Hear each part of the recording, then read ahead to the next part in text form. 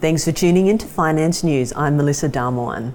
Here to talk to us today about BluGlass is Executive Chair James Walker. James, great to have you back in the studio. Yeah, thanks Melissa, always good to be here. I heard that you recently came back from Silicon Valley following your recent acquisition. Talk us through the trip. Yeah, no, I did. It was great to get over there and look at the facility that we bought last month. So it's in Fremont, California.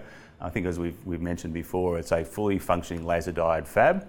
And all part of our strategy of bringing our manufacturing of laser diodes in-house. So it was a great facility, I've got to say. Lots of room for expansion, a great team already in place, and lots of equipment that we will already need as part of our process of bringing the manufacturing in-house. As part of the trip, did you hire new staff? Yeah, no, we did. So as part of taking over that facility, there was a team in place that had already been there for over a decade. We made offers and have already hired 8 of those people, and they include laser dyed fabrication engineers and wafer processing technicians. So they've been working in the laser dyes industry for a long time. So we've secured them, they're already working on site. In addition to that, we've already hired a quality director of operations who comes from the laser dyed industry.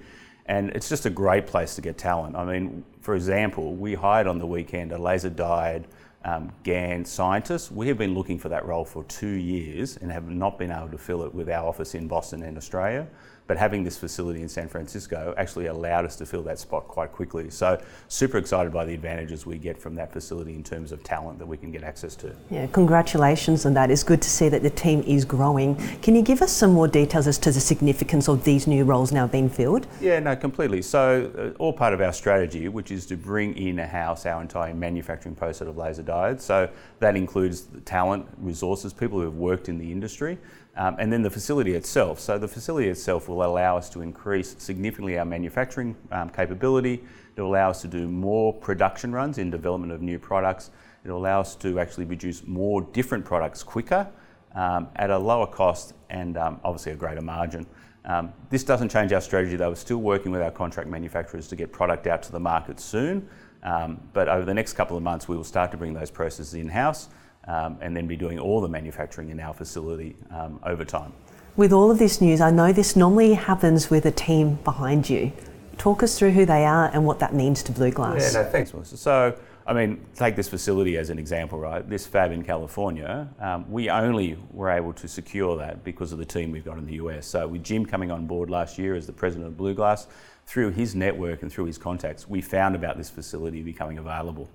We wouldn't have had that opportunity if it wasn't for the local team in the US. So very thankful we're starting to build out the laser dyed team in the US. And let's face it, that's where the experiences are for laser dyed. That's where the industry is. So having this base in the US is going to be, significant for BluGlass as we go forward. I'm aware that the industry has 2 trade shows, one in America and one in Europe. And I'm aware that your team has recently attended one. Can you talk us through what the actual trade show is and what that means? Yeah, sure. So the trade show was in Munich. It's particularly about laser diodes, so industrial applications of laser diodes.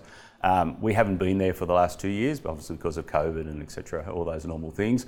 So it was great to be back. It was great to talk to the customers, and it was a really strong validation for us that the customers are dying for new products and particularly flexibility around the product. So what we offer that the big guys don't is different wavelengths, different form factors, and just the ability to get products quicker and more flexible. So it was great to meet those customers, completely validated our model that once we've got a product in market, we will have customers wanting to buy our products. It was a great show.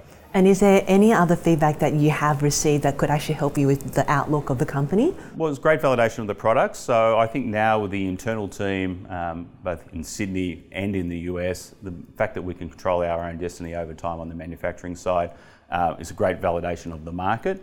And then that was supported by the customers. So, we're pretty excited about where we are in the process. Let's turn our attention to the bonus options. Can you give us some colour around that?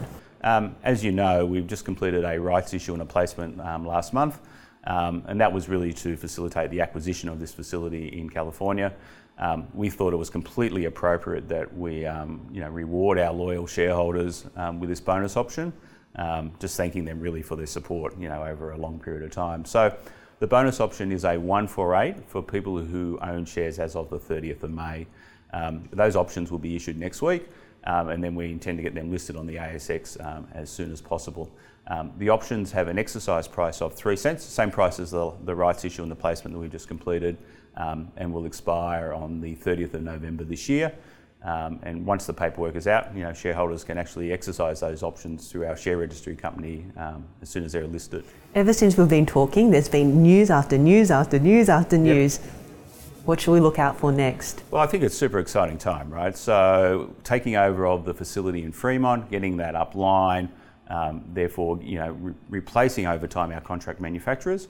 Lots of advantages of that. So as I said earlier, we'll get products out quicker, we'll have more products in the market because we'll have more production runs. So it's faster processing time at a lot better margin. So we're excited about the facility coming online.